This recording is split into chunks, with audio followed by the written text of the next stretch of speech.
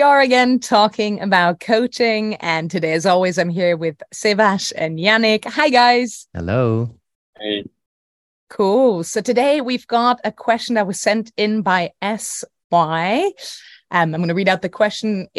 I feel like a fraud sometimes when I'm coaching others on topics that I personally struggle with. I know my coachees are the expert of their own life and I am not a mentor, but can't help feeling a little ashamed/fear of being judged when I am not at a flourishing, thriving state. Yeah.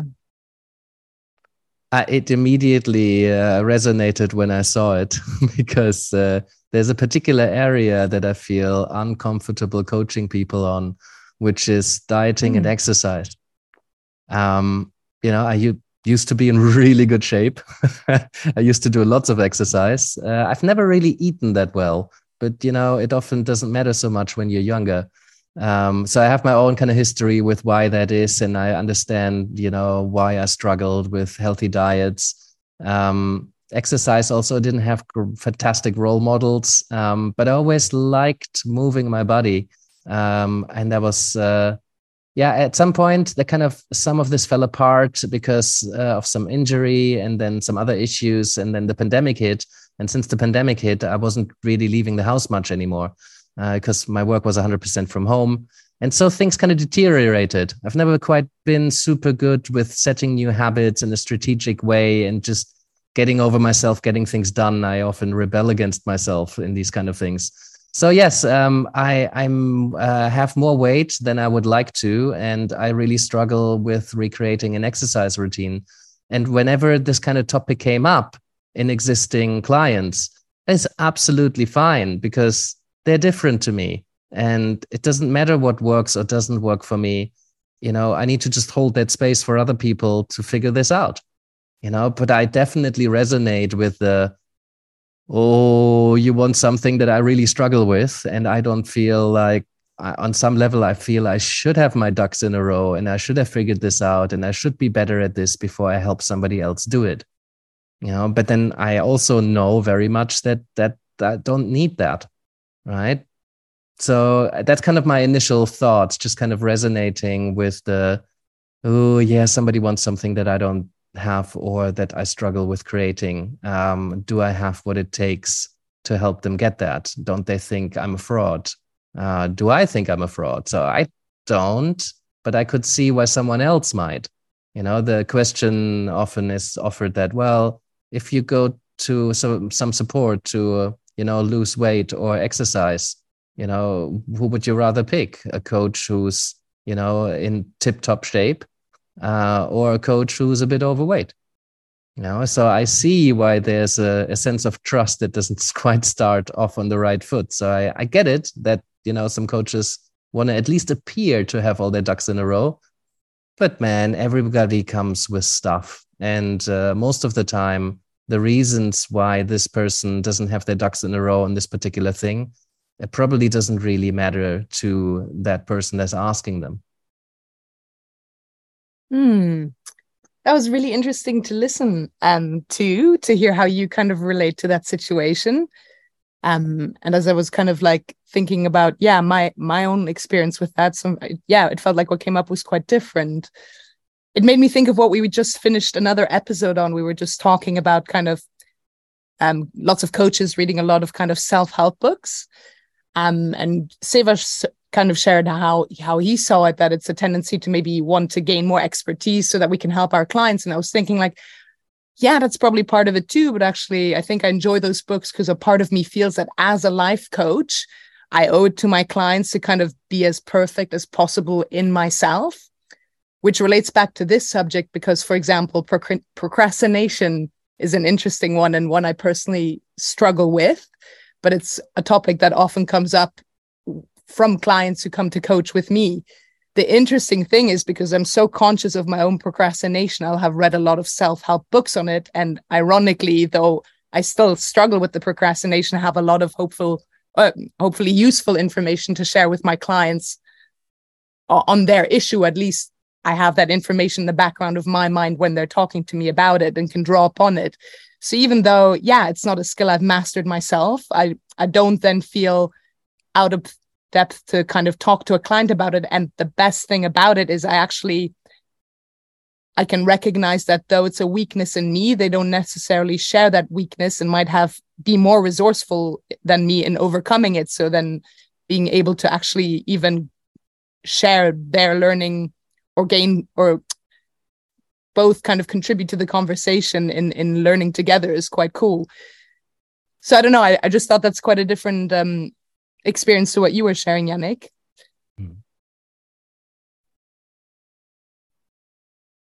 Yeah, I think this is a really, really great question, because I think, and I look at it very, very different than I used to look at it. So one of the things for me, feeling like a fraud, that really motivates me to work harder on to become a better coach, and to work harder, like I think it's similar to what Nikki says, like work harder to improve myself, which I think on the one side can be healthy, can be useful, but it's also like slowing down to looking like, why am I doing this? Right? We create a lot of pressure on ourselves to like, oh, I need to have myself together, right? And then feeling like almost like embarrassed, like, oh my God, like if there was like a big brother camera here, like my clients wouldn't hire me, right? And I think just slowing down to that, right? That feeling like, so what I wrote down is like feeling like a fraud is okay. But I think what's the important part is that, we want to be mindful of how we bring that into the coaching space, how we bring those feelings and the stories, because then it can get in the way of holding the space for the client. I think that's why, again, having your own life coach or having a supervisor is so important, because then you can work on that stuff. And it doesn't mean that you need to be perfect, but you can work on your own feelings and your own stories, right? And park that. It's easy to park that when you're actually working on it, right? I think when, I've had that feeling before, Yannick, it's like, oh, you know what? I'm not fit, so I can't help this person lose weight. And the more present I got to that, and the more I start actually working on that story myself, the more I start seeing that, hey, you know what? It's my coaching skill. Even there's been times where I struggled in my own relationship, and I've helped people transform their relationship by just getting really present to what's in front of me, what's in there in that space. And sometimes also being okay to just share, like, hey, this is not an area where, and that for me is like empowered vulnerability. Not saying like, hey, you know what, like I suck at this area, but I can help you. But it's like, hey, this is an area where I'm focused on myself. But I can see that, that there's some things that we can look at that could be really helpful. Also, it comes back to that idea, right? That the client usually has answers within them, right? And I think the more we can park our stuff, the more neutral we can show up, the more we can actually see that, the more we can connect the dots. That it's not that we need to bring those. We don't need to give them all the answers. We don't need to give them all that advice and say, well, this is what I did. Yeah, and I think that's what it comes back to. And I think that popped up in the last episode as well, right? If you're the kind of coach who advertises themselves or presents themselves as someone who knows stuff, who's an expert on something, who has good information, who has guidance, more of a mentoring, consulting, teaching, sharing information kind of coach, let me coach you through this. Then yeah, I think you need to have done whatever you're helping other people with successfully yourself. But if you're not that kind of coach, then you don't really need that, right? I'm really good at holding space for people to figure things out. And if they want to figure out how to lose weight or how to get into an exercise routine, chances are their process has nothing to do with mine. Chances are something that hasn't worked for me is going to work a treat for them. Chances are that something that has worked super well for me is not going to do anything for them, because we're all different. So if they're very similar to me, or at least they seem so, they're still probably going to be very different. But yeah, I don't think I need that. I need that information. I need to have had that personal success story. I'm thinking about, well, what is a fraud, right? I think I'm only a fraud if I pretend something that I'm not. And if I'm quite transparent and I don't need to tell them, oh, the thing that you're doing, just letting you know, I've been struggling with that for years and it's not going anywhere. Maybe not the kind of confidence you want to inspire in the coaching approach. So if you don't say anything, does that mean that you're a fraud?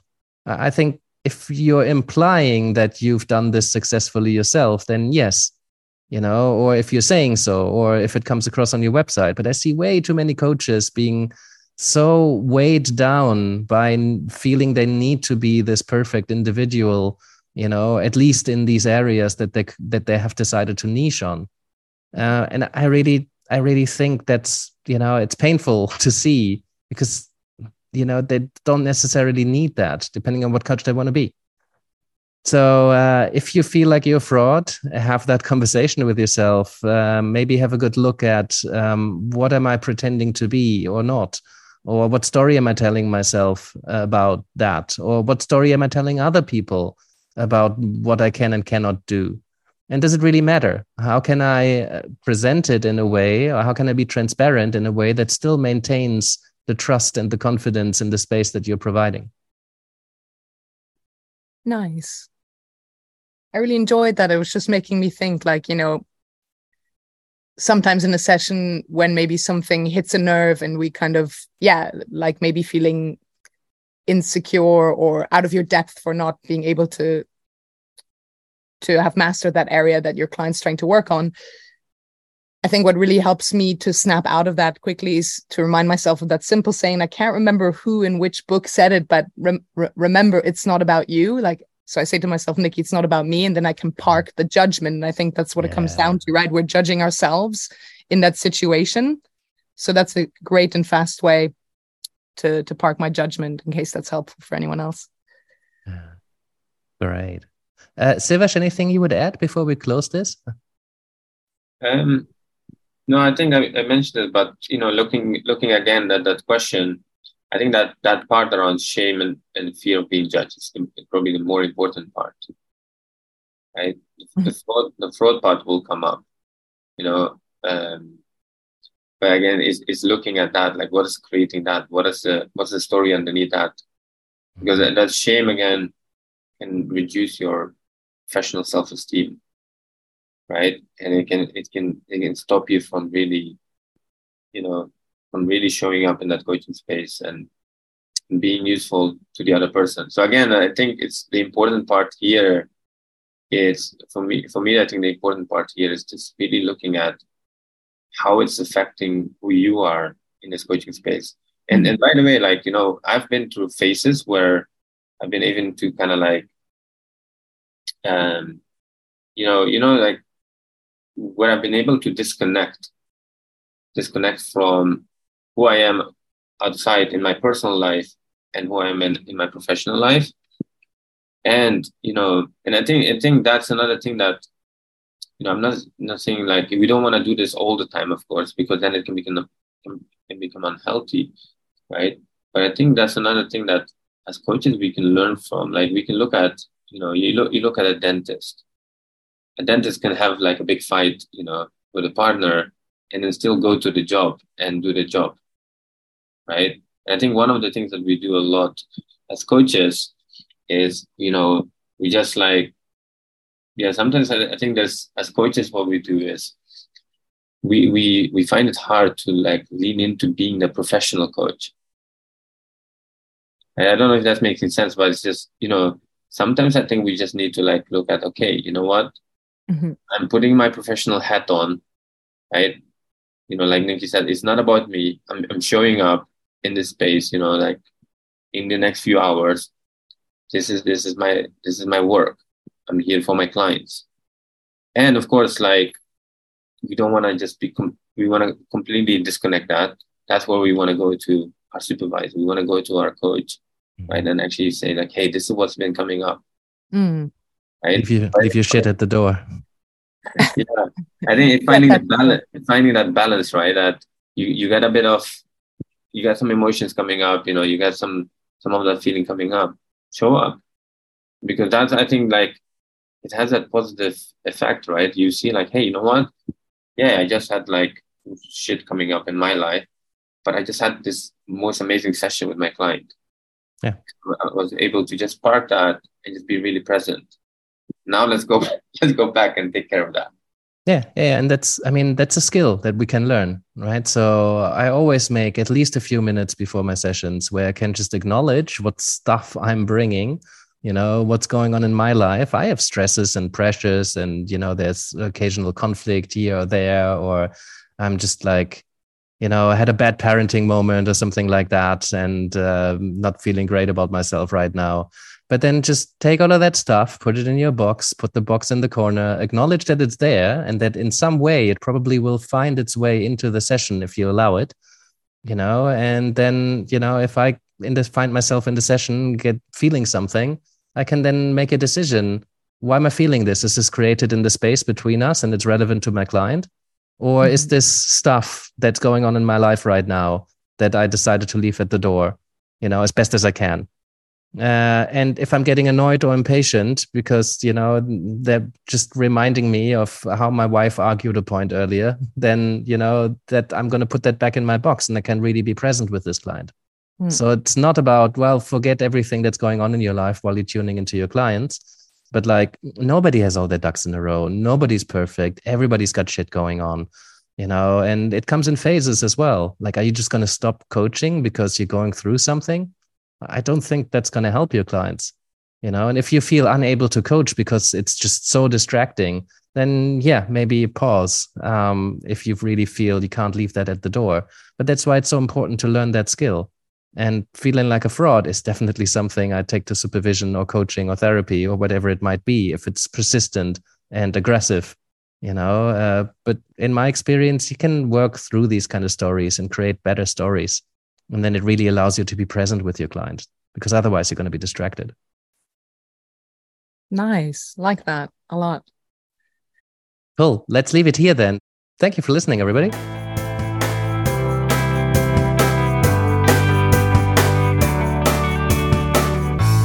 With us today.